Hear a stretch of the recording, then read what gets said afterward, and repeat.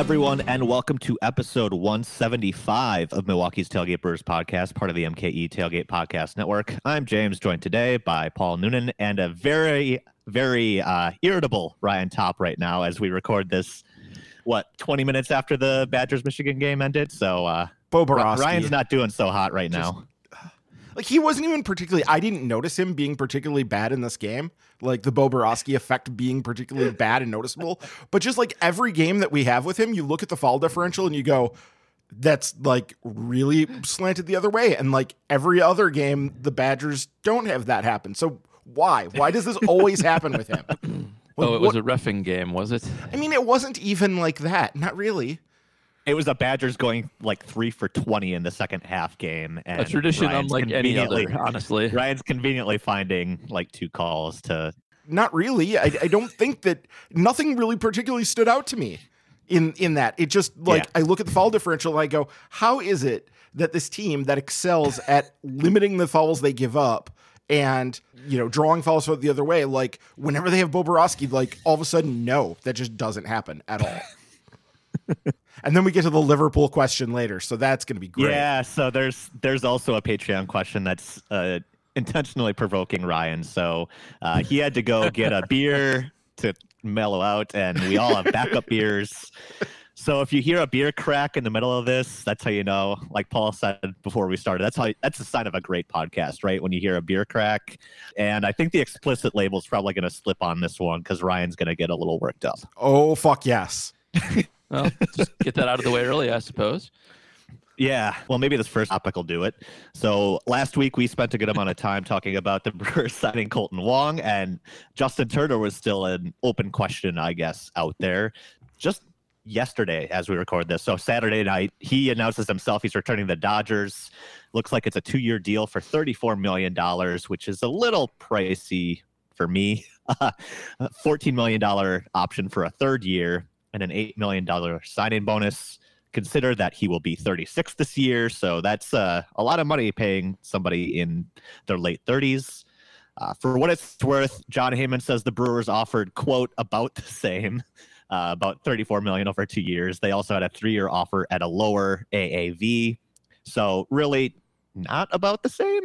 For all the talk that they had a quote-unquote competitive offer out there, I guess maybe that falls in line, but also not so competitive that he didn't decide to stay with the Dodgers. So Indeed.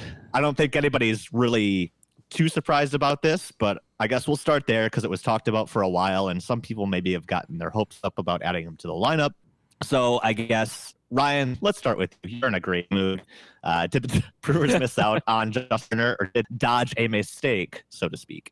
I mean, I don't think it was going to be a huge mistake to have signed him, even if you're talking about a 3-year deal. Yeah, that back end last year is probably going to look pretty sketchy, but given their payroll shape overall and the fact that things should be, God, I hope fairly normal by that point, like that it shouldn't be like a huge crippling problem to have it. It is worth noting here that what the Dodgers are doing is they're front loading the hell out of this thing because, and this is what they did with Trevor Bauer too, was they know that they're going to go way the hell over the luxury tax for this year and next year, and then they're going to reset it in 2023. That is the plan. That is what they're doing. You can just expect that third year is never going to be picked up. Yeah. So just like the Bauer thing, like that third year might as well not even be there. It's silly. It's basically just insurance in Bauer's case in case he wants, like he falls apart or something, where he can keep it. But I don't think it was going to cripple the Brewers on the back end of it, but it does hurt them for this year. I think he would have made them a better team. They would have definitely been better. So I would rather have seen them do it, but this is a hefty price to have paid for a guy who is, this is his age 36 season. So I'm not like super angry about it. And I certainly don't begrudge Justin Turner for wanting to stay with the world champions and stay in LA. Like, I get it. It seems like a great deal. So, right. Yeah. It's not like you can outbid the Dodgers. If the Dodgers want a guy, they're going to get him. I mean, reality is reality. I think the big thing with not getting Turner is that he was kind of the last best third base option out there. And now that he's gone, every other existing solution is pretty drastically inferior, be it internal or external. So it's your last chance to add a couple of wins to the team, kind of drying up. Now they could still go. There's first baseman. They could maybe make up some of that difference. It's not like the offseason's over because he's gone. It's not.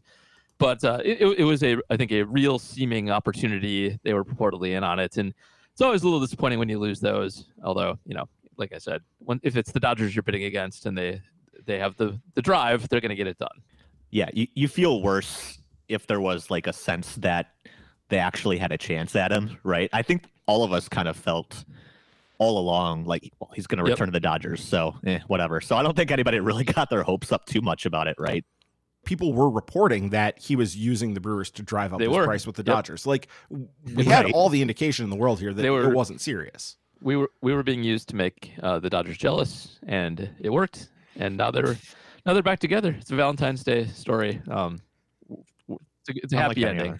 Yeah. Did you guys enjoy Walker Buehler's trolling? I did. I did too. But Ryan, do you want to fill in case anybody didn't see this? Because he deleted it. Did he delete the tweet? He deleted the tweet. Yeah. He deleted the tweet, but yes, he said it was something to the effect of, "Oh, like you really thought he was going to sign with the Brewers or something?" Like very condescending. I believe it was ha ha ha ha ha ha ha. Like we're worried about the Brewers or something like that, right? Yep. Yeah. Yes. So we can take that out of context in 8 months, hopefully, when we're playing the Dodgers in the playoffs, and yeah, we can take that out of context and. Once the Brewers beat the Dodgers in the NLDS or something, right? Yeah. It could be Bushville Part 2.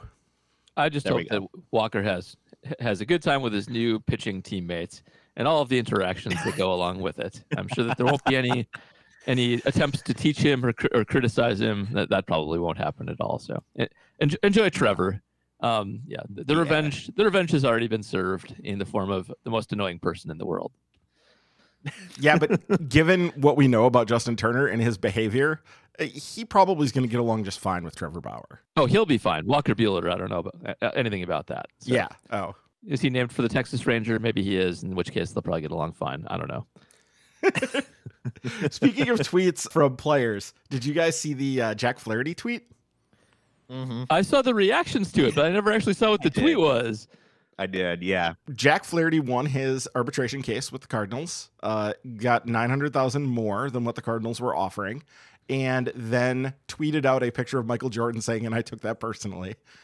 Yeah.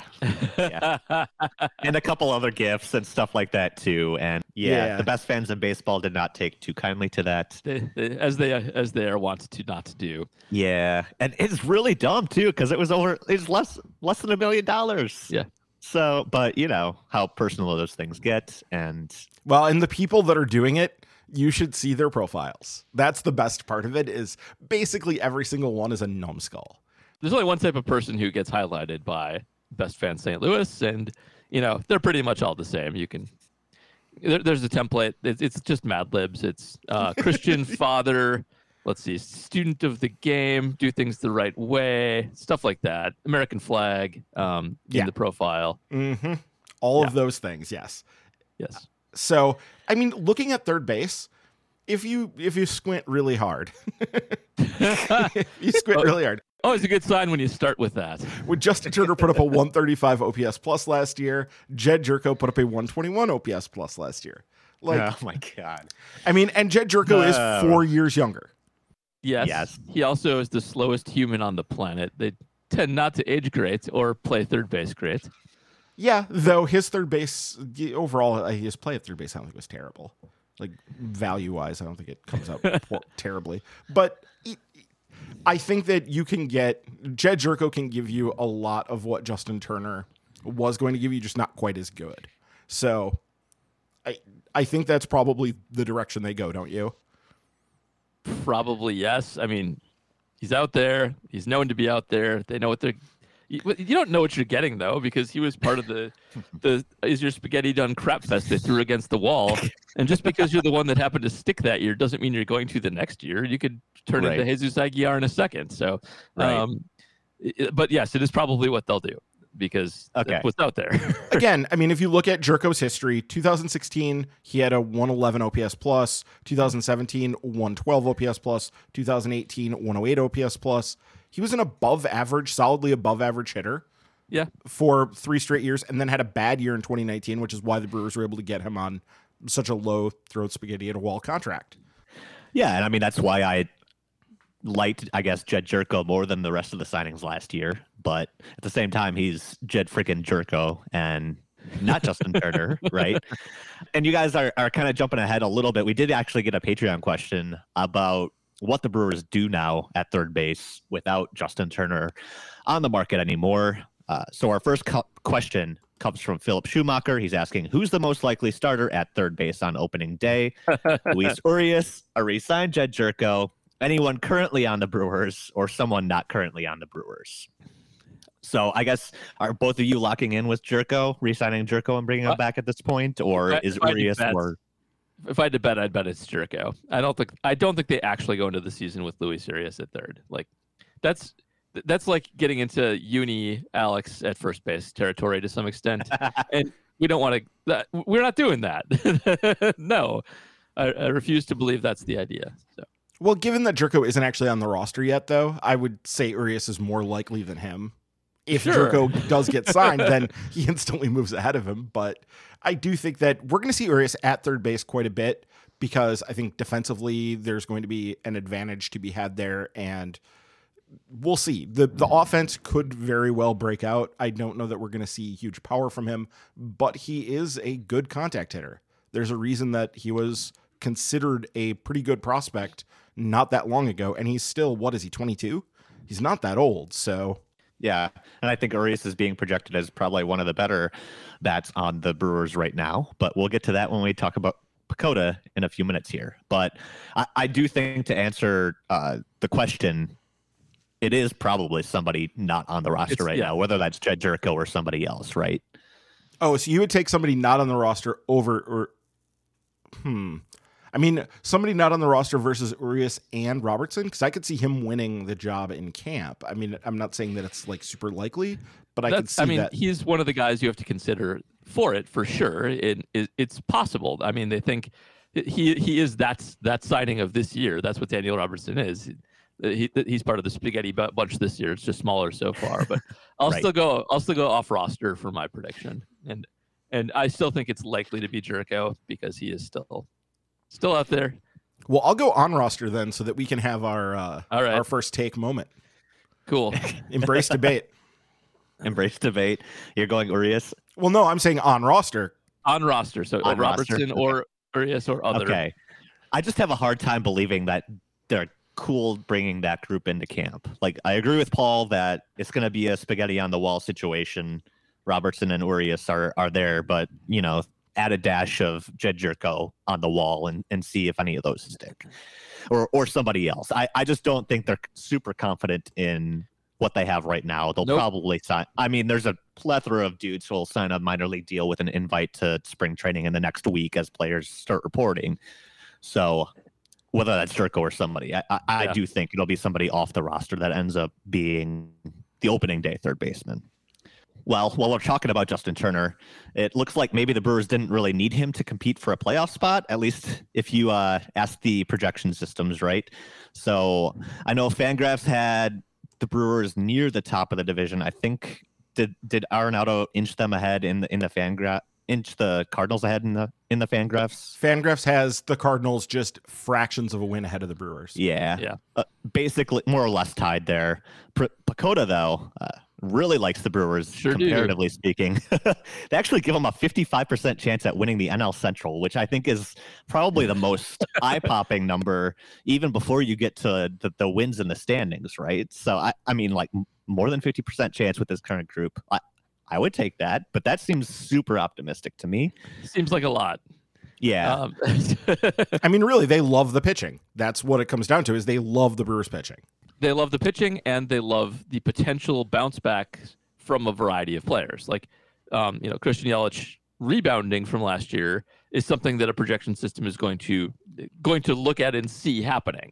I have my half-cocked theory about him being nervous against opposite side pitching. PECOTA doesn't care about that. It just sees a guy who was an MVP, who got hurt and struggled for a year and likely will be back. And that is entirely possible because PECOTA is smarter than I am.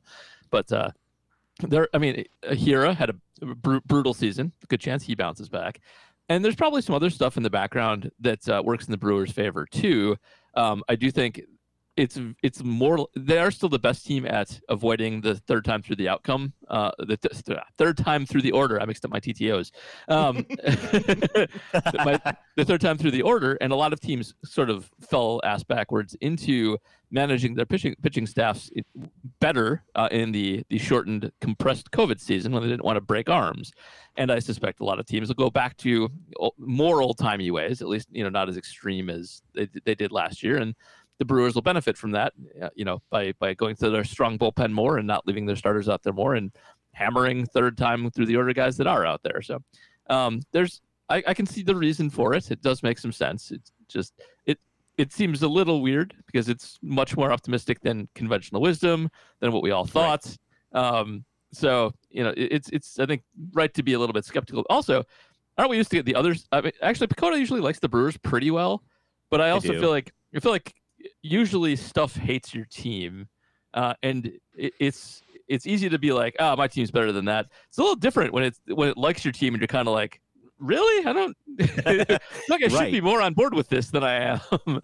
Right. And I think part of this too is just like the margin that they favor the Brewers. Yeah, it's a lot. It's not a little.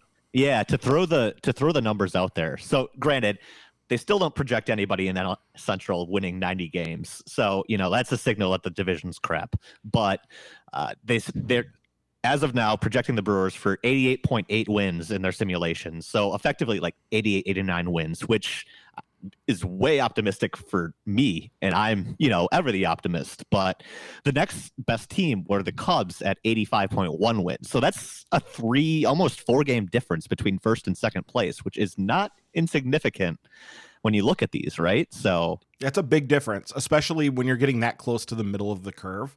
That's a big difference. Even with Arenado, they have the Cardinals at 80.6. I think that's the biggest thing here is that the Cardinals projection is, I think, very different than a lot of the other projection systems too, and they just hate the Cardinals. So, well, I mean, if you look at Fangraphs, the Cardinals 81.5 wins is what they're projecting. Oh, okay. But they're also projecting the Brewers at 81.4, so, and the Cubs at 79.1. Right.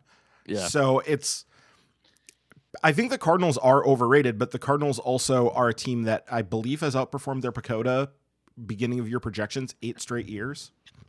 Huh. So that's interesting. They're good at this. If you're looking for a reason they might not this year, Baseball Prospectus also simultaneously released new park factors with much more going into it, with a different method for averaging such things, and broken down. You can, by the way, if you read John's article, it's very in depth. You can email them to get a copy of the very granular park factors as they exist, including like how good people are at hitting singles and doubles with splits in parks, which I did, and it's hard to parse. But St. Louis is like the worst hitters park in baseball. It is among them. It depends on which year you look at. But you think of the bad hitters parks as being like Kansas City, a lot of the big West Coast parks. Mm-hmm. But the Busch Stadium is secretly terrible, and I do kind of wonder if that plays into it a little bit, because taking a guy from Coors, which is the best or second best, Boston is very high too, into like the worst hitting environment, with his road splits and stuff, I could see him not being that valuable in St. Louis. That's a thing that might be true. So, they've changed PECOTA so much over time. It used to be very basic. Prospectus especially is now sort of really built on situation neutral projections of people. That's kind of the whole point of DRC and DRA, to tell what people would do in a vacuum and then be able to adjust it to changing situations. So I feel like they're maybe better positioned to capture or discount guys changing teams more than the other systems are. I think you kind of see a lot of that here. Kolten Wong is a great fit for Milwaukee. He fits in that stadium perfectly. He is a huge upgrade over a bad second baseman. Nolan Arenado is not a great fit there. He's a good defensive player, but that bat's not going to play well there in all likelihood. I mean, even if things average out and the Colorado effect disappears, it's just not a good place for him. So I kind of see how these things might play out like that, but still very optimistic. Still trying to talk myself into it. Yeah, I'm wondering about him being Prince Fielder in 2010. I don't know if you remember the Prince Fielder 2010 season where he got off to a slow start. And then by the end of it, he managed to kind of dig himself out, and he took a lot of walks, and it generally worked out fairly well for him by the end of it. But he was spending all of that season digging out. And hopefully, if Arenado gets off to a bad start, you could start to see some pressure build on him and some bad, basically narrative stuff happen. That would be very nice. We should also mention some of the stuff in Pacoda that's a little wonky. That's a little weird. Oh, yeah. We'll get there, yeah. All right. Yeah. I mean, the Cardinals point is an interesting one from Paul. Like, the Cardinals typically have this reputation as being small ball, right? And the Brewers never seem to hit well there, or feels like home runs barely clear the fence kind of thing. But I didn't realize that it's rating out as literally the worst when you have like San Francisco and Seattle out there. That's crazy. So here's the thing about it, and with the big spreadsheet, it's actually a little hard to parse because they actually give you the park factors and splits going back to 2015. I think that their actual park factor is like a 3-year weighted average of all of that. But the thing is, it moves around a lot, and a lot of the so it's hard to say definitively because a lot of their methodology is in that weighting to try and eliminate the effects of who's playing there. But who's playing there still matters on a year-to-year basis pretty drastically. So here's what I can tell you. When you organize the spreadsheet, I looked at it for righties and lefties and just for general as well. Of the seasons it gives you for individual park factors, it's near the bottom. Like all 5 of the sample sets they give you are all near the bottom, along with all the other ones that you think of, like the Royals and Detroit, as being terrible hitters park. So whether it is definitively the worst or not, it's among like the 5 worst for sure. Crazy. Yeah. I guess before we move to the individual projections, I guess, Ryan, I didn't get a chance to ask you, but 88, 89 wins for the Brewers. Are you buying that projection, or does that seem a little bit rosy for you too? I mean, it's a touch rosy, but I've thought that they were a touch rosy for a while now on the projections. So I would probably say it's more like 85 or 86. Yeah, that's about where I fall too. Yeah, I mean, there's a lot to like about this team. I think that they are going to be exceptionally defensively, especially up the middle, now that you've added the best second baseman in baseball and have moved like one of the worst second basemen in baseball off of the position. And you still are pretty good at shortstop, I think, overall. Like, Arcia isn't remarkable, but I think he is solidly average to a bit above average defensively. And then Lorenzo Cain and the catching situation, both of those guys, that's all good. So, and then I think in the corners, you still have some things to potentially, Avi is a good right fielder. Christian Yelich, I think they have a very good outfield in general with Yelich in left field. And we'll see what first base looks like with Hira over there. We don't know. But third base potentially could be really good if Urias is the everyday third baseman. And if not, then he's still going to get time. So, yeah, I think they're going to be a very good defensive club. Like I said, the pitching is good.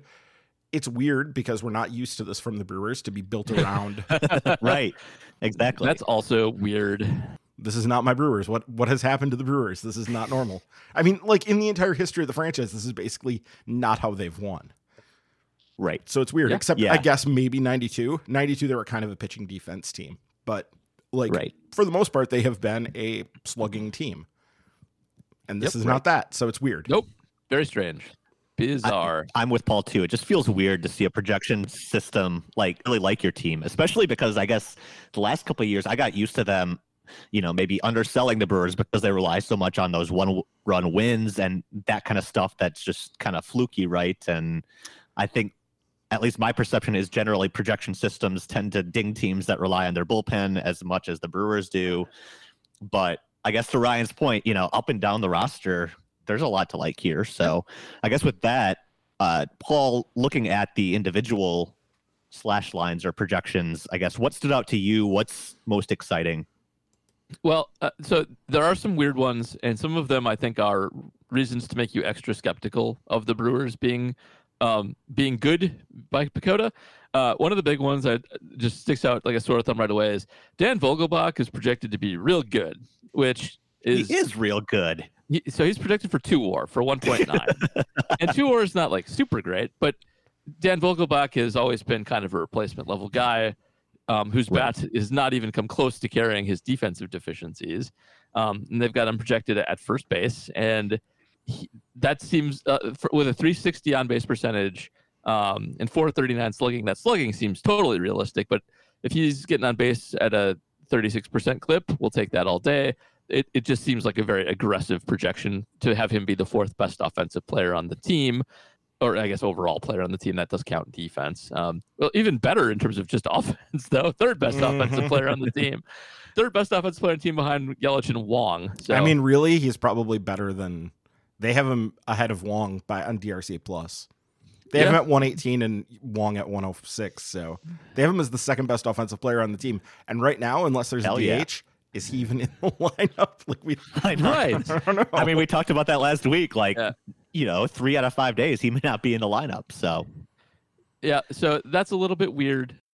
That's really the only one that really sticks out. I mean, on the other side of that, Yelich is projected for 3.9, and all projection systems for all time do not make good projections at the margins. And we're looking at the 50%, by the way. This is the 50%, the median WAR projection. Baseball Prospectus very helpfully gives you like the rounded out like 90% projection and 75%, all that stuff.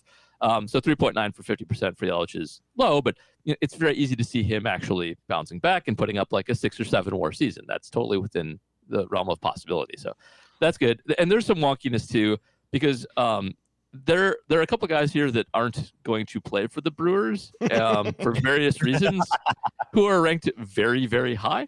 The 5th and 6th projected WAR producers for the Brewers this year by PECOTA are Cooper Hummel, who we last saw in Double-A and plays a variety of positions not great. Most people listening to this probably don't have an idea who Cooper Hummel is. Because I didn't and had to look up who he was. And David Freitas, who is not currently playing for the team, I think.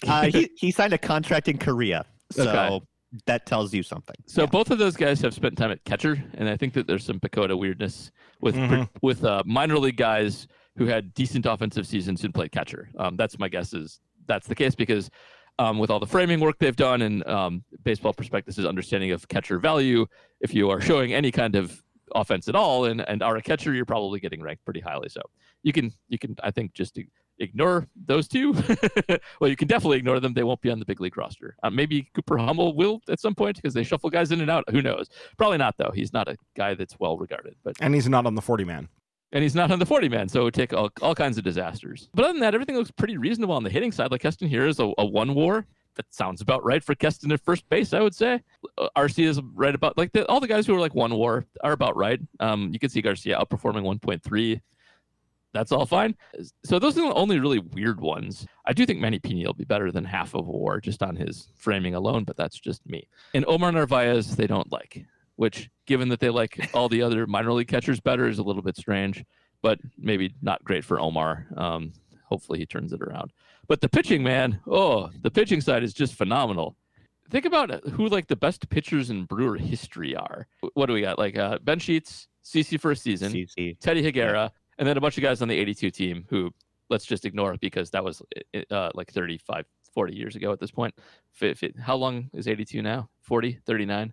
Long ass time ago. Like if Woodruff and Burns both do this, they'll like crack top 5 instantly. Woodruff in particular has a 3.9 WAR projection. That's crazy. Yeah, that's his median. That 292 ERA projection. Yes, 329 FIP. Like if that's this happens, he'll be a Cy Young material. And when you think about Brendan Woodruff as a legit Cy Young contender, Corbin Burns was a Cy Young contender last season. That happened. And you have the relievers too, like Josh Hader, as long as he doesn't decline substantially, should still be super awesome. And Devin Williams, honestly, could have and probably should have gotten Cy Young votes last year too, since he had the most dominant pitching performance in history of baseball. But the pitching here is really good. There's let's see, you got 9 guys picked above 1 WAR. Yeah, that's really, really good. So that should carry the team. Should be a lot of defense. If offense comes around at all, that's how you get this projection. And given how bad everybody was last year, they're likely to predict a bounce back, and that's what happened. So yeah, going back to the offense for a second, Paul.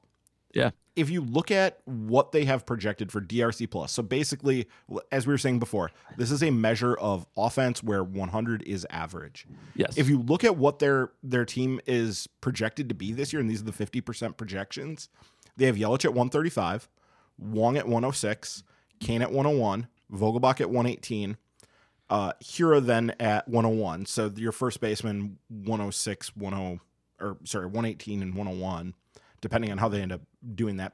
They have Urias actually at 103, so above average. They have Avi at 102, so actually above average.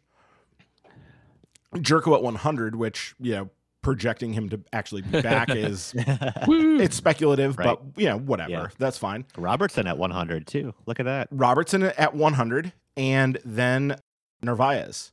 Narvaez is 99, and then Arcia at 91. Basically, what you have is a lineup that doesn't really have weak spots, is what they're projecting, which is strange, and I guess not what we think of, but they're basically projecting to be a good lineup top to bottom with one really great player in it, which can get you a long ways in MLB. That can do a lot for you. If you don't have weak spots in the lineup and you have one really good hitter in Christian Yelich, that can go a long ways. So that, I think, is part of this too, is they're looking at the offense as being kind of a balanced group with one big piece that makes it good and make it go.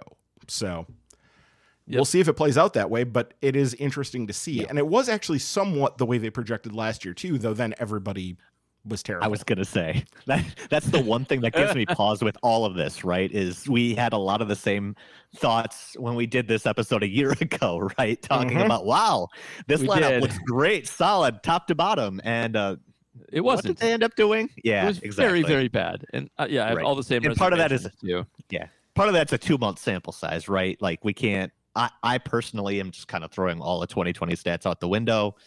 It's just too hard to tell what's real and what's not. But it was just so painful to watch. On the pitching side, by the way, did you notice who has the best projected ERA on the team? I'll give you 5 seconds because otherwise it's very boring to do a podcast where you have 5 seconds of dead air. It was Suter, right? It's Suter. Yeah, they love Suter. Pacoda loves Suter. Always kind of has loved Suter. So he's projected as the 3rd most valuable pitcher on the team and a 2.77 ERA, which seems maybe not. But that's got to be mostly a relief, right? I didn't see the innings total, but do they project him as a reliever or kind of like a swing? I don't actually know. I think it has to be kind of the swing 5th starter. But yeah, let's see. Where's they have him under 100 innings. They have him at 90. Okay, yeah, that's right. Okay. So relief pitcher. Yeah. But man, the pitching overall, they've got Freddie Peralta, 4th highest on the team, 1.8 WARP. That, we would take that. Adrian Hauser at 1.7. Josh Lindblom 1.5. That's not bad for your 4 and 5, right? So not bad at all. I think that kind of gets to the underlying reason why maybe overall they have the Brewers so high in the standings is because they've got the depth. The Cardinals don't necessarily have that pitching depth. The Cubs definitely don't after the offseason that they've had, right? So it's definitely a leg up. Looking at the sheet, James, it's crazy. If you look at the top, would be 17 players on this sheet, and look at DRA minus, where it's the opposite of the plus ones, where anything under 100 is above average. They have one player of the top 17 Brewers pitchers that they list on here. They have one player listed as 100 or above, and that's Brett Anderson, who's not on the team. So they haven't re-signed him, at least not yet. Literally everybody else here is significantly below. You have Woodruff at 70, Burns at 84, Suter at 69, Peralta at 79. I mean, after that, you've got to go down to 19 to Eric Lauer to find your next 100 plus, which is crazy to me. And we don't even know if Eric Lauer is going to be pitching in the majors this year, right? Well, I think he's going to see time. Yeah, but he's not going to be depended on is kind of my line of thinking, right? And that just kind of shows just the level of depth the Brewers have here, which again is very weird for somebody who during my entire adult life, the Brewers have had crap pitching, and suddenly it's like whoever they throw out there is a gem. So well, shouts to Judge on this, because he did point out on Twitter in a thread I wasn't in somehow. I don't know how I was in it, but I was in it. and he said, "Oh yeah, they're relying on pitching, which we've always known is very reliable and never a problem for people." So, well, yeah, it's true. Fair point. Fair Relying point. on pitching is, though, I would rather rely on this sort of pitching where you have 20 guys who are projected to be average to above average in terms of preventing runs, as opposed to, hoping that your 3 or 4 really good starters stay healthy and your 2 or 3 good relievers stay healthy, because that generally doesn't happen. So depth is better. I wanted to point out a couple of fun comps, especially that Christian Yelich, his number 2 comp is now Greg Vaughn, which make of that what you will. Keston Hiura's number 1 comp is Mark Reynolds, which actually seems see that about right in a lot of ways. Oh no. Including the Mark Reynolds is blind post, which if you've never read it, you definitely should. That's pretty on the nose. I like that one. Nice job, Pacoda, making a joke about Keston Hiura. That's excellent. Ray Durham is Colton Wong's number 1, which also seems about right. Very nice job this year by Pacoda, kind of across the board on the comps. So those are all good. I thought there was one more good one. Glenn Allen Hill for Avi? Huh. Yep. Jeff Kent. Jeff Kent for Jed Jerko. Jed Jerko. Yes. And Neil Walker. That's great. Which is, I think, sign him up now if he's going to be Jeff Kent. Yeah. Yikes. Because Jeff Kent, a slow person. Neil Walker, also a slow person. There you go. With power. Oh, man. Yeah. Good times. I didn't look at those. There's a lot of good ones there. Comps are so fun. I was trying to just pick out the Brewers when they exist, because there's often a couple of them there. We got 2 right. I know at the Dave top. with Zips always has fun, Brandon Woodruff's 3rd comp, also a former Brewer. Zach Davies, for some reason. They don't seem alike at all. Yeah, Ryan made a face at that one. I agree with the face. They're not similar in any way. Like in any physical stuff wise, none of it. Pitch. No, none of it comes. Brett Anderson not on the team, but he has a Ulysse Chassin. Actually, his is fascinating. It's Homer Bailey, Ulysse Chassin, and Trevor Cahill, which that is a class of pitcher. I agree with that. Freddie Peralta, Phil Hughes. Look at that. Yeah, he would be useful to bring back. Brett Anderson as a guy. I think that we're going to see them, because we know that they were sniffing around Rich Hill, and I don't believe he's signed anywhere yet. I think they're going to bring in some pitching depth to kind of shore up the back end here. But I know that the general skepticism, if you listen to other podcasts of a more national flavor, people look at the Brewers and they go, well, that pitching staff is pretty good, but the back end of the rotation is kind of weak after you get past the front end guys. And we know, as having watched the team, that this is how they roll. This is what they do, that the back end guys end up being better than you think just because they limit the amount that they're pitching, and they're willing to shuffle through a bunch of different guys. Yep. Right. But, they could probably use a little bit more depth in the back end, and that would be helpful to them.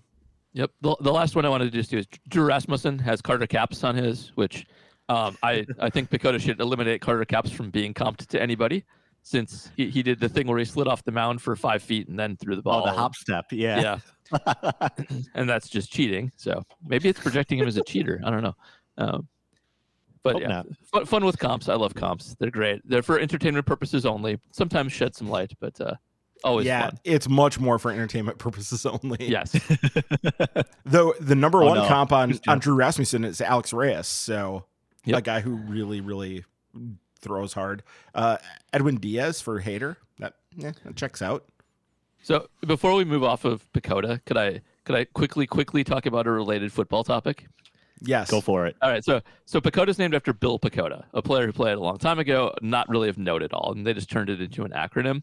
Many years after the fact, Football Outsiders, which was briefly affiliated with Prospectus, made their own projection system for football. It's called Kubiak, and it was made at a time when Gary Kubiak had just been a backup for John Elway, wasn't anything of note, and then he started coaching. And I think that Aaron Schatz and Football Outsiders have probably been waiting for Gary Kubiak to go away for a long time, so that this isn't weird every single year, which it is. And Gary Kubiak just retired. He was the Minnesota Vikings offensive coordinator. However, his replacement is actually Clint Kubiak, Gary Kubiak's Oh son. yeah. And so Your their discussion, by the way, on reporting as eligible about the nepotism in football was highly entertaining and deeply depressing at the same time. I was howling. It gets even more fun than that because the new 49ers defensive quality control coach is Clay Kubiak. So even if Clint Kubiak does not work out, there's another one lingering in Shanny's system who will probably also be around for another 50 years. So Clinton Clay. it's going to all be Kubiaks. By the way, both Clint and Clay Kubiak start with a K. Oh, come on. Yep. Oh, no. So No. just so you guys know. And yeah, if you want a fun discussion on the nepotism of the NFL, listen to the last reporting is eligible, where we talk about the Kubiaks, among other things. I mean, baseball has its own nepotism. Yeah. Just look it at does. Billy Ripken. Good old fuckface. Being There's having the explicit label. well, yeah, but him having a career at all, basically coattailing his older brother and his dad, And who his are dad, both yeah. much more important than he was to the whole thing, and he still is on MLB Network for some godforsaken reason I can't fathom. Yeah, it Definitely does. plenty of nepotism. Yeah. All right. Here's another question that'll make Ryan swear, apparently. I don't understand the reference because I don't follow soccer, but PJ Wessels, Ryan seemed to imply was deliberately PJ. poking Ryan. So, okay, PJ's question via Patreon says, the Brewers may be projected to win the Central, but it would probably take a Liverpool-like drop-off to keep the Dodgers out of the World Series. Who would most likely be playing the role of Allison, and could Bauer be their Tiago? So I'm just going to say this is Ryan. a very strained thing he's making here, a very strained comparison that's being made. So Liverpool is coming off of like a 2.5-ish year run where they were like the best team in the world and really, really good and just, whatever. Anyway, no, the whole thing here is the Dodgers are very, very good. And the difference here is that in soccer, the championship is determined by, for the most part, in the league anyway, it's determined by 38 games. There's no playoffs or anything. So for a team to fall off, it's much harder to do that. Whereas in baseball, you just have to beat a team in a 5 or 7 game series. Yep. That's And we've seen that. what it We've comes seen down that series be close before, and it can be close again. So there's no safety in baseball because the playoffs exist. Exactly. I mean, we saw this against the Dodgers, who were clearly the better team against the Brewers in 2018, and the Brewers very nearly took them out. If it wasn't for, a couple key plays and a couple key moments, the Brewers would have been in that World Series instead of the Dodgers. So, yeah, it's just the way baseball works, and it's very different than some of the other sports. By the way, wasn't it Walker Buehler starting Game 7 that year? Yes, it was. I don't know. I was at Game 6 watching. Yeah. I watched Game 6. Game 7, I was actually at a concert. So. All right. A reminder, you can help support our podcast network at patreon.com/MKE Tailgate. For just $5 a month, our Ball and Glove and Above patrons get the Minor League Extra podcast with Ryan and James Anderson. You also get Paul's reporting as eligible mini pods through the Packers offseason once things start to happen. Reminder, Paul, you're also giving more stuff away, right? You want to hoodie.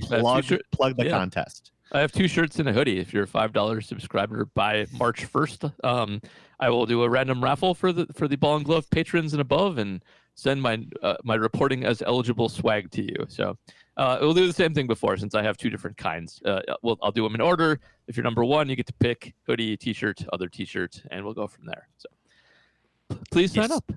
Yes, and from the Reporting as Eligible podcast, I hear they're very comfortable and great sweatshirts. So the T-shirts are good. They're good T-shirts. But the hoodies, man, the hoodies are really good. Like I want more of them. They're really, really nice. So if you want one, you can buy one at AppletonCoffeeCompany.com. I think that's the website. I should actually check that out. Just Google Appleton Coffee Company and then go to the men's apparel section. You'll find it. Sticks out. But yeah, they're really nice. So please, thank you for supporting us, and look forward to giving you guys some stuff. And I do want to give people a heads up coming up here that on the Minor League podcast this week, we are going to be having Ben Badler on. James and I will be recording that on Wednesday night. Yeah. So we're going to be talking all about, because Ben's specialty is in Latin America. So we're going to be talking about all of these young players that we've barely seen or maybe not seen play at all for the Brewers coming out of especially Venezuela. So I'm going to be posting for questions for that on Monday. So make sure that you get your questions in for that. And if you are not a Patreon member, now seems like a good time to start, because that is going to be excellent. And you can get the whole archive. Once you're a member, you get the whole archive. You can. So all 36 previous episodes of the Minor League Extra will be yours. Pretty good deal, and definitely an incentive to sign up. You also get that question priority, and we've got a Patreon question from Adam Post. He's asking, the rebranding of Fox Sports Wisconsin to Bally Sports Wisconsin will certainly take some getting used to. What effects do you think this change will have on Brewers telecasts? So I guess he's mostly probably talking more like the cosmetic changes, right? I don't think that they would, replace Brian Anderson or Sophia or any of that, because they're all, I believe, technically employees of the team. Is that right? I don't know for sure. That is how that works. Yep. They're employees of the team. So like, they're not going to be switching up the lineup probably. The most changes you're going to see are probably cosmetic, right? Different score bugs and weird, I don't even know. Apparently Bally is like gambling or something, which makes it a really weird partnership for a sports league to have. Well, but that's where we're headed. That's the way this is going, is we're going to have more and more of that. And there's going to be more and more integration and live gambling information on telecast of sports, because it's a tremendous way to monetize. And we all know that the thing that these teams need the most is to monetize their value. Like they don't make enough money, so they need to get more and more money, no matter what the cost is in terms of integrity or whatever to what they're doing. They just have to get more money. All right. And I think we've seen that over the years too, right? Like, I think, DraftKings sponsors certain things on the broadcast, or one of the FanDuel or whatever, one of those sites does that. So, and there was a time when all of a sudden, like, all of everything that was on ESPN for some reason was like DraftKings or whatever, one of the daily fantasy FanDuel. sites. FanDuel, one of them. Yeah. It was like everything was by them. And I went, whoa, your entire programming has now turned into this. So, and then they did tone that down pretty quickly, but yeah. And this is the way it's headed, because legalized sports gambling is coming. It's happening all over the country at a rate that we've never seen before. So it's coming. This is one of those things that in the rest of the world is just normal. And one of the big changes just of society life in general is everybody's more exposed to the rest of the world. Like, we have the internet. We have more readily available travel before COVID anyway. And when you're American business people and you own sports teams and you talk to British sports people or the people who own British sports teams, not British people, and there's all this gambling associated with it, and you're like, hey, what the heck? This isn't fair. Let's start moving on this. And now that's happening. So it is a fact of life everywhere else, and it will be here soon too. Yeah, I should point out, when I went to a Liverpool game in 2019, in April of 2019, I went to a window and made like £40 worth of bets and actually won and would have gotten a bunch of money, except that I didn't realize that you had to come back the next game to collect. Ooh. So that's how I get you. Yeah, I have a receipt for like £45 worth of bets that I can't do anything with. So yeah, but yeah, it's something that is so normalized over there compared to what we were sort of raised on here. I know that from watching the Jimmy the Greek episode of 30 for 30, where they talked about how it was revolutionary to have him even talking about like the final score of games, because obviously gamblers wanted to know those things for multiple reasons. And that the thing they didn't want, like Tagliabue did not want, was on their broadcast to be giving out point spreads or whatever, because he thought it would, it would smack of, the underworld and all of that and whatever. And they didn't want that. They wanted their product to be above that, which in and of itself is ridiculous. But yeah, it's coming, and you might as well get used to it. Yep. There is one thing I'll say about the, I guess, potential Bally Sports Wisconsin thing is that the Brewers, I guess, reportedly still don't have a TV contract for this next season, which seems problem. wild. Yeah. It's a slight problem when we're in mid-February. Last month, I guess, was the last update, and these updates are kind of few and far between. But last month, Ken Rosenthal was saying the Brewers and the Marlins were the only teams still without a TV deal for 2021. So I guess maybe there's a distinct possibility that this doesn't happen. I mean, I have to imagine, like, even if it's a short-term deal, they'll get something done. But I think the issue right now is that a lot of people in Wisconsin just can't get Fox Sports Wisconsin at all. It's off basically every satellite provider. It's off every streaming service. I think the only place you can get it now is cable. I know I had to I switched from YouTube TV when they dropped Fox Sports Wisconsin to get Spectrum streaming, and now I have it. But I mean, that's pretty true. There's only two Yeah. ways you can get it, which is subscribe to Spectrum or have your parents subscribe to Spectrum. Well, having the dish, right? Or is the dish out now as well? No, they're off Dish Network. They're off DirecTV right now, and they have been for more than a year. Yikes. Sinclair is doing some things. We'll just leave it at that. My understanding is so to make money, you have to actually sell your product, but maybe I'm old-fashioned. Yeah, would seem to be a solid business strategy, but we'll see how that plays out. But I do think eventually they'll get something done. I just fear that I think the Brewers probably missed the boat on the big money TV contract bonanza. You had Rosenthal was talking like the Angels signing $1 billion deal that got them, CJ Wilson and Albert Pujols, and it's just hard to see the Brewers get that kind of deal. It's likely to be a bridge contract, and it's likely to be that the person bidding is going to want to get more than a year out of it. But this is bad timing for sure. COVID's going to have a huge impact on any contract negotiated right now, and you're going to get good deals. So it's, I would say, more possible than usual that they don't get a deal done just for that reason. But money, they still got to make money this year, so they'll probably be able to negotiate something, even if it is internet only or some fly-by-night kind of thing for a season to get them over to better financial times. Yeah, well, to make people feel a little bit better about this, in the last year, we do know that TBS re-upped with MLB and paid a record amount for their contract, which isn't even Fox has the top end contract for MLB National.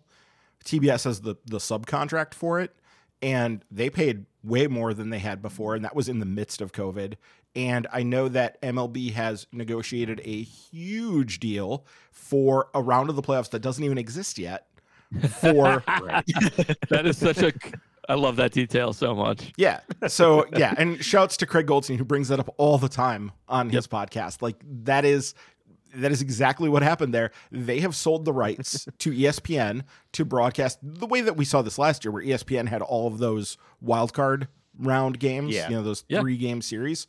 And they sold the rights to that to ESPN to basically have a week of just MLB dominating their network platform and all their different outlets. It was like March Madness for baseball. It was great. Yeah, it was. And they definitely have a way to monetize that and make that a big deal. And we're looking at that being a very good contract too, though I don't think we know exactly what the deal is on that, but it was supposedly a very lucrative contract, and that's why MLB is so eager to expand the playoffs, because they have all this money waiting to be made there if they can get their, the players union on board. So the thing with all of this is that the Brewers' timing was impeccably awful by making their last TV deal a 10-year deal right before the bubble exploded. Before the TV deals. I think the one that stands out in my mind was when the Padres started pulling in 75 or 80 million a year or something and going, oh, that's way more than what the Brewers do, and they're not they're a bigger market than Milwaukee, but they're not remarkably bigger, and they're hemmed in by both Los Angeles markets. So you just look at it and go, yeah, the Brewers really missed the boat on this, and that's because their last TV deal was just made at the wrong time. Yeah, it's true. Yeah, and they've got bad timing now. So Yep. Like Paul said, I guess the best bet is hope for a short-term deal, and we'll just all get used to the Bally Sports Sinclair branding, as bad as that looks. Can't wait to pull up my all right. phone and bet whether or not the next pitch is a ball or a strike. Ooh, that'd be more interactive at least. Anyway, back to baseball. Our friend Jay Google with his customary Patreon question, asking about another Wisconsin native coming home. Jordan Zimmerman signed the minor league contract with the Brewers this past week. Auburndale native, UW Stevens Point grad. So Jay is asking, with Jordan Zimmerman signing a minor league deal, have we reached our max on Stevens Point pitchers on our roster? I believe JP Fireeisen, also a pointer. Is that correct? The general area, yes. Yeah. All right. So Jay is asking, this is just a dart throw spring training signing, correct? I guess, Ryan, you want to take this one? Yes, that's exactly what this is. It is a guy that they're hoping to see some sort of sign of life from, but I wouldn't expect there to be much of any. He's a guy that got ridden hard, put away wet early on in his career, and now has the scars to prove it. Yeah. If he could bounce back, super great. But the physicals are going to be tough there. I think this is one where, there's a guy out there. He wants another shot. He's a hometown, the state guy. And, you're more than happy to do that and get him in. You can write stories about him. You can sell stuff. Maybe learn something from him. Maybe he wants a coaching career later. Who knows? But yeah, he's not going to probably pitch games for the Brewers. That would be. By the way, if he can, that means something super cool happened. So always fun to root for too. Or but super horrifying.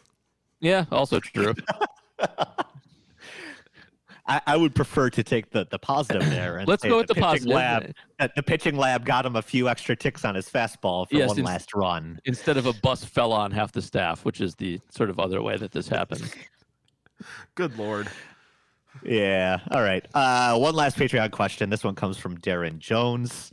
He's asking, are you surprised at the lack of trades involving the Brewers this offseason?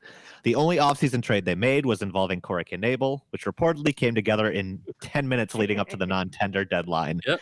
So, Paul, I know you wanted to take this one. What are your thoughts? Sure. I'm never surprised by a lack of trades because I'm always surprised by trades. I love trades. It's a lot of work. A lot has to go right for them to happen. And they're really rare. Like, they really are. It's much more likely to have a big signing in free agency or something like that. Especially in baseball where you can't trade draft picks with the I know, don't say the exception in the comments. I don't care. I know what the exception is, but you can't trade draft picks. You have to trade players for players. You have to get prospects lined up. I'm surprised whenever there's. So I'm not surprised that there have been no trades, especially because the Brewers farm system is pretty weak at the moment. There's not a lot of close guys. There's not a lot of depth to trade from on that. You'd be doing the sort of Brewery thing of maybe sending some older guys for some younger major league ready guys, which happens sometimes but is more rare. And here's the other thing: after the shortened season, after information was restricted on all of the minor league players, there's just not a lot of information out there to make these decisions anyway. So honestly, any trade that happens right now, and there have been some, but they're miracles. They're miracles of opposing scouting and information sharing deals and things like that. We'll be back to normal soon. Normal minor league play and scouting and all that jazz will resume shortly. But if there's ever going to be a season where there's no trades, this is the one. Oh, yeah. 100% what Paul just said. That last point is the biggest thing. It's driving a lot of teams are just skeptical of trading for guys that they don't have any recent information on. So unless it's a minor or it's a major leaguer, a guy who saw time in the big leagues last year, it's hard just to have much faith in it. And so you're seeing very few things. Though, did you enjoy that weird 3-team trade between the Mets, Royals, and I was going to say, speaking of miracles, right? Yeah, totally. Yeah. Pulling off a 3-team trade in this environment is bizarre, right? A 3-team trade without Billy Beane. That's in and of itself just remarkable. By the way, have you been following Kevin Goldstein on some of those things? I did see his tweet on how those things kind of develop. Yeah. Yeah, and it was very much like the Moneyball account, like most Moneyball accounts, is not really true at all. It is really more of a you need the third team to get the deal done. Not nobody's that stupid, and they weren't when Moneyball was going on either. So, nobody's flying. What did they say? Nobody's flying to Cleveland to work out the trade in person or whatever it was. All that said, like if you're the third team in a 3-team trade, I'm shocked that they ever happened because you're clearly in a position of very high leverage. Both teams needed you for something, and also very likely to be taken advantage of because both teams needed you for something. So, who is the third team in that trade, though? That's what I'm wondering. That's actually a good point. It's the Mets, probably, right? The deal is between the Red Sox and the Royals primarily. Yeah, Benintendi to Royals is the thing. Yeah, and people mostly think the Mets were the ones who did the best with this, is they didn't give up that much, that we don't know the entire extent of what they gave up yet. So that's still out there, but they got a player that is considered to be a pretty good prospect in Lee, right? Yeah. Mm-hmm. People are really optimistic about what he could potentially be, though maybe some of that gets inflated because a lot of that value is stolen bases, which are devalued in baseball, but very highly valued in dynasty leagues. So he's a big deal in dynasty. There you go. Yeah. Man, speaking of that trade too, I said this on Twitter, but like that core of Mookie Betts, Benintendi, and Jackie Bradley Jr., the fact that they only won like one World Series title, it's got to be disappointing for Boston too. Like to the Cubs level, right? Like, I mean, sure, you got one, but you figure like that was a multi-year that's true. dynasty, right? I mean, that's a core with the only player who can maybe be considered better than Trout. So yeah, I think that's pretty disappointing when you have the resources, those guys in place, and you only get one. That's pretty bad. Yeah, but they still have Bogarts and Devers and Sale, and but they're not going to be great this year. Not this year, but competing for World Series for a year or two at least. Yeah. 2023, I think we'll see them be very competitive again. It could even happen sooner than that, depending on how they get their payroll situation straightened out. I feel like that whole division, well, that's not true.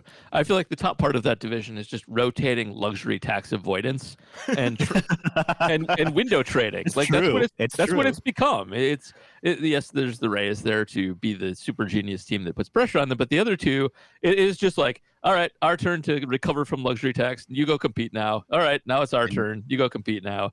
Yeah. So now it's the Jays. I was going to say the Jays are now ascending into that window and saying, hey, we're going to be real players. And I think they have a claim to it, too. Like, they have some serious talent on that team. But in 3 years, once Vladdy Jr. and all those start getting expensive, they'll trade everyone away. And then the Rays will slip in for their division title when everybody's avoiding the luxury tax, like Paul said. And history repeats itself. I will say this too. I mentioned this on Twitter, or at least to you guys. Like, everybody hates the Yankees, but the Dodgers are literally what the Yankees are thought to be, right? Like, the Dodgers have become the Yankees. Yeah, totally. Yes, the Yankees have been pretty like mild-mannered for their standards over the last 10 years or so, right? Like, they actually built a decent core on their own too. Financial management is a big part of the Yankees now, and yes, they do run up to the luxury tax, but that's kind of where they stop. And when they go over it, they do recovery methods for a couple of years too. The Dodgers are the big spenders now, and that, I mean, as it should be, they are the second biggest market in right.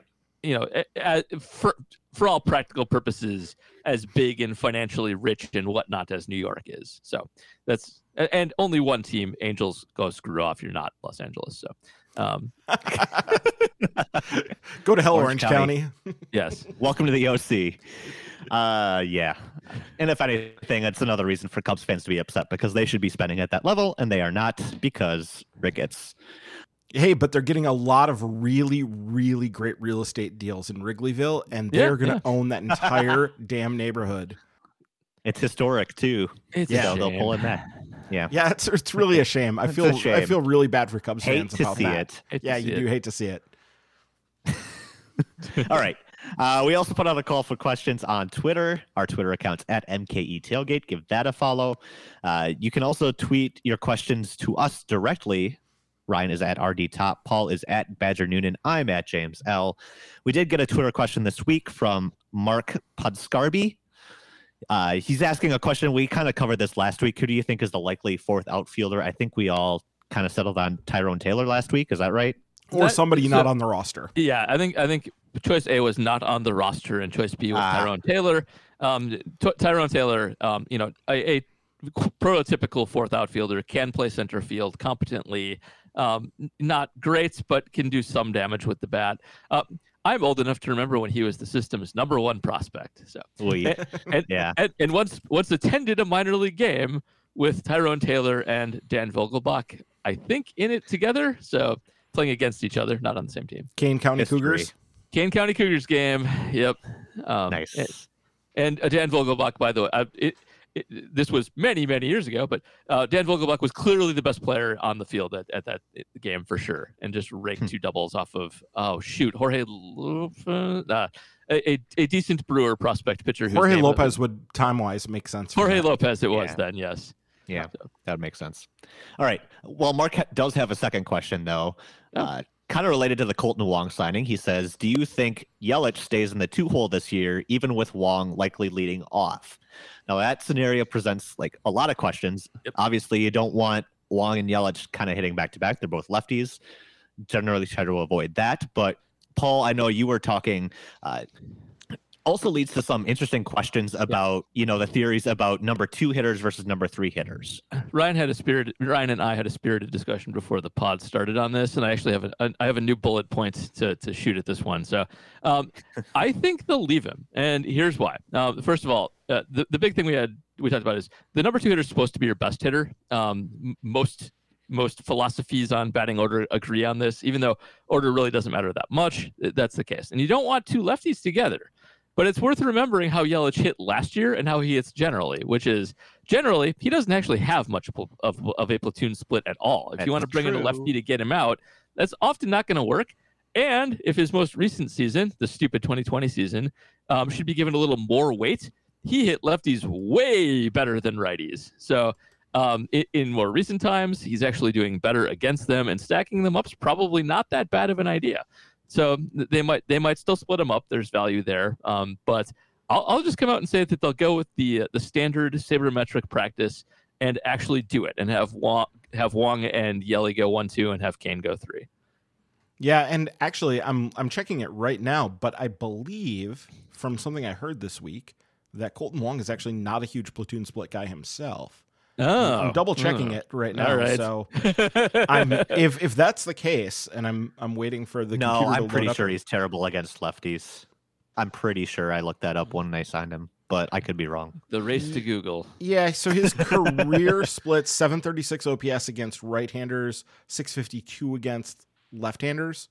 So not a massive split, but there's a bit of a split there. It's interesting because, the reason you wouldn't want to necessarily have 2 together would not be because you were trying to protect Yelich, but because you're trying to protect Wong from the lefties. Because they would do that. But I think it's an open question as to which one Yelich provides better protection for. Yeah. Yep. So the question here too is, looking at Roster Resource, which is an incredibly valuable tool on Fangraphs now, they have Wong, at least against right-handed pitchers, they have Wong leading off, Kane hitting second, and Yelich hitting third, which I think is fine. I don't really have a problem with that. I don't think it's a major issue. I get that second is better than third for your best hitter, but I also don't think it's such a monumental difference that if you have, especially if Lorenzo Cain is giving on base the way he was a few years ago, that would be tremendous to have in front of Yelich. Having a couple guys getting on base in front of Yelich would be good. I have a great follow-up question. All right. If they re-sign Ryan Braun, does your answer change? Bronny's got to hit third. That's because Braun hits third. Yeah. Yeah, and I did joke this week that see you on March 10th, Ryan Braun. So I want to get on the record here as well for that I think Ryan Braun will sign on March 10th, but that is entirely contingent on them actually deciding to have a DH in the NL, which I do think is still going to happen. But yeah, I don't know. If Ryan Braun moved around more over the last few years. He was did. Yeah. We started to see him in some different spots, but yeah, it's a good question. It's an interesting one. All right. So when we were talking before the pod, Paul kind of enlightened me to the fact, like sabermetrically, what is the difference between hitting second and third, and why is it more, maybe a bigger deal than we might think? It goes into a lot of different scenarios, but it's hitting second. It often has a guy on base with no outs because the leadoff hitter gets on, and then when the lineup flips, you have that guy in front of him who's a high OBP guy also. And when you're hitting third, I kind of forget how it actually works out, but you tend to also bat a lot with nobody on base. For some reason, this is all based on simulation, and third actually comes in fifth in terms of importance on most simulations. Now, as Ryan pointed out before the start, that's if you take out the first run through the game, the first time through the order of the game, where the number one hitter definitively hits first, that goes away. So on the second and third and fourth trips through the lineup, the math is different, but overall, your second hitter gets sort of the most at bats other than the leadoff, but also with guys on. That's probably the simplest way to put it. You get you don't lose too many at bats over the course of a season because you're hitting second, and you have guys on base pretty routinely because you're hitting behind a guy who gets on base a lot, plus whoever gets on base at the end of the lineup later on. So that's kind of it. And the three hitter, I know what it is. It's because often the two hitter takes out either there's nobody on base because people made outs, or there's nobody on base because the two hitter took everybody off of base. So there's a lot of that too. Yeah. The old idea of a two-hitter was, and this is antiquated now, but the idea was you had some guy who was really fast who would get on base first. And the job of the two-hitter was to move them over or to at least let them, I don't know, like... Get a bunt down, take the ball the other way. Get a bunt, hit a ball on the right side to let them move over. Like all of those things. That was the idea of what the two-hitter did, was to be able to put the ball in play, usually on the ground, usually making a productive out. And that was sort of what they were doing. And the reality was always that the two-hitter is the most important spot in the lineup because they're going to come up a lot. And if you do have somebody who gets on base in the leadoff spot, they're going to come up a lot with runners on base. And that's basically it. You want to have people getting on base at the top of the lineup, and you want to have your power behind them.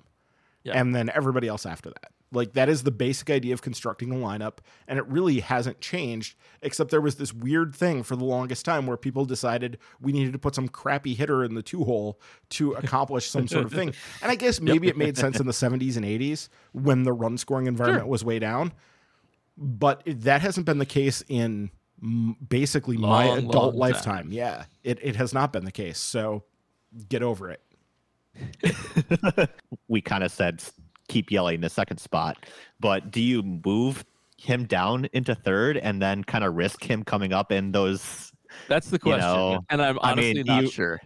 Yeah, like you obviously don't want Christian Yelich hitting with nobody on base. If you have Lorenzo Cain and Colton Wong both doing a good job of getting on base, I have zero problem with having Yelich get fewer at bats and moving him down to the third hole to have a lot more runners who are getting on base. The one thing that could potentially change that is if we do see the DH. Then I would definitely want to see Yelich in the 2 spot, because at that point, what you want to do is you want to get somebody in the 9 spot who is basically a second leadoff man. Right. Whether it's Urias or whatever. What did we see most last year? I think it was Urias a lot. We saw a lot of Arcia in the 9th spot too, didn't we? Just because he was hitting well, decently well. Yeah, that sounds right. Least. Yeah. Yeah, no, it's just an interesting thought. And, like Paul said, lineup construction, largely overrated, but it's fun to think the Brewers now have enough good hitters at the top of the lineup where you have those debates again, and it's not just mindless plug and play there, right? So, And when you say it is largely overrated, we should point out here that even the studies of this that have shown the most variance, you're talking about the difference of a win or maybe two at most between your best lineup and your dumbest lineup. So right. It really doesn't make a lot of difference as to what you're doing in terms of lining guys up. And just the general idea of you want your better hitters towards the top, your worst hitters towards the bottom, and you want at the very top guys who get on base, and behind that the power. Like, yeah, and it makes perfect sense. Like logically, you think of that and you go, "Yep, that makes sense. That's how you want to have it set up." So, yeah. I guess for me, I'm like weirdly more interested in who's going to hit 4th and 5th this year than I guess 2nd and 3rd. But I'm just weird like that. It's whoever's hitting for power. Right. Yeah. I mean, we saw here or there a lot last year, but then he, drove us all nuts by, all the strikeouts with the men on base. So it's kind of just tough to watch, but we'll see how that plays out. I don't know. Yep, indeed. All right. Reminder, if you haven't already, don't forget to subscribe to our podcast, whether that's Apple Podcasts, Spotify, Stitcher, Overcast, Pocket Casts, anywhere else you listen to the podcast. And while you're there, please do leave us a review to help other people find the podcast. We got some really nice Twitter comments when we put the call out for questions this last week too. People saying, they like listening to us. I believe the American Family Field Pigeon. Yes, really enjoys the program. Make sure we get that right. Sorry, that's a nickel in the jar for me. But yeah, if you do find the podcast and you enjoy listening to us, please do leave a review. Help us kind of jump up those rankings to help other people find the podcast as well. In the meantime, we're gonna call it a week. Lots of good talk here. Thank you for listening to this week's episode. Hope you all stay well, and we will see you next time on Milwaukee's Tailgate. Fair weather fan, it's not what I am, even though the simple code has changed. I might smile and joy when I'm currently employed. Your soul can't be rearranged. It's hard to understand. It's so hard to understand. Fair weather, fair weather, fair weather fan. I gotta pee. Not as badly as I did. That's stinging. Is that what that was? I was wondering if that's what that was. It was a Lamar Jackson. Yep. Except number 1. Paul Pierce. Paul Pierce. Paul had to pee.